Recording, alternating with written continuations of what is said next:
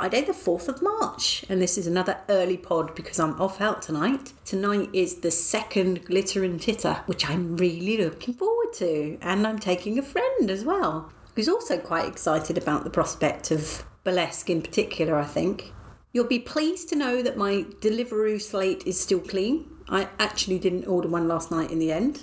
What did I have? I think I had a cheese sandwich instead. So, see, I know how to live.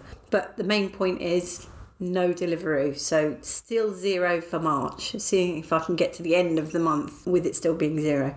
Had a bit of a crazy moment earlier on, and I've applied for a cat. Yes, you heard me correctly. I've applied for a cat. I read an article on Apple News. Other news places are available, I'm sure.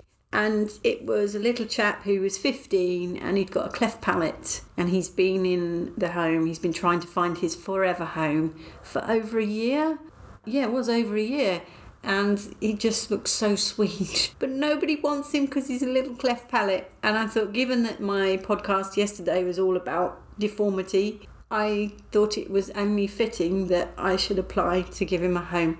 I think he lives in Wales. He definitely has a Welsh name that I am not going to try and pronounce because I have absolutely no idea and I don't want to upset any Welsh listeners.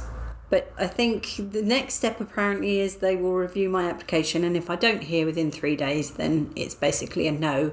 Wouldn't surprise me if it was a no because I live in the centre of London. I don't have a garden. But, you know, he's 15, bless him. Maybe he doesn't want to go out much. You know, maybe he'd be quite happy just milling around in here with me. I work from home, so he gets lots of company. If I get through that stage, then it'll be a video interview, I think. So I don't know whether they'll make me show all of my flat, but that will mean I'll have to clean it. Much love and gratitude.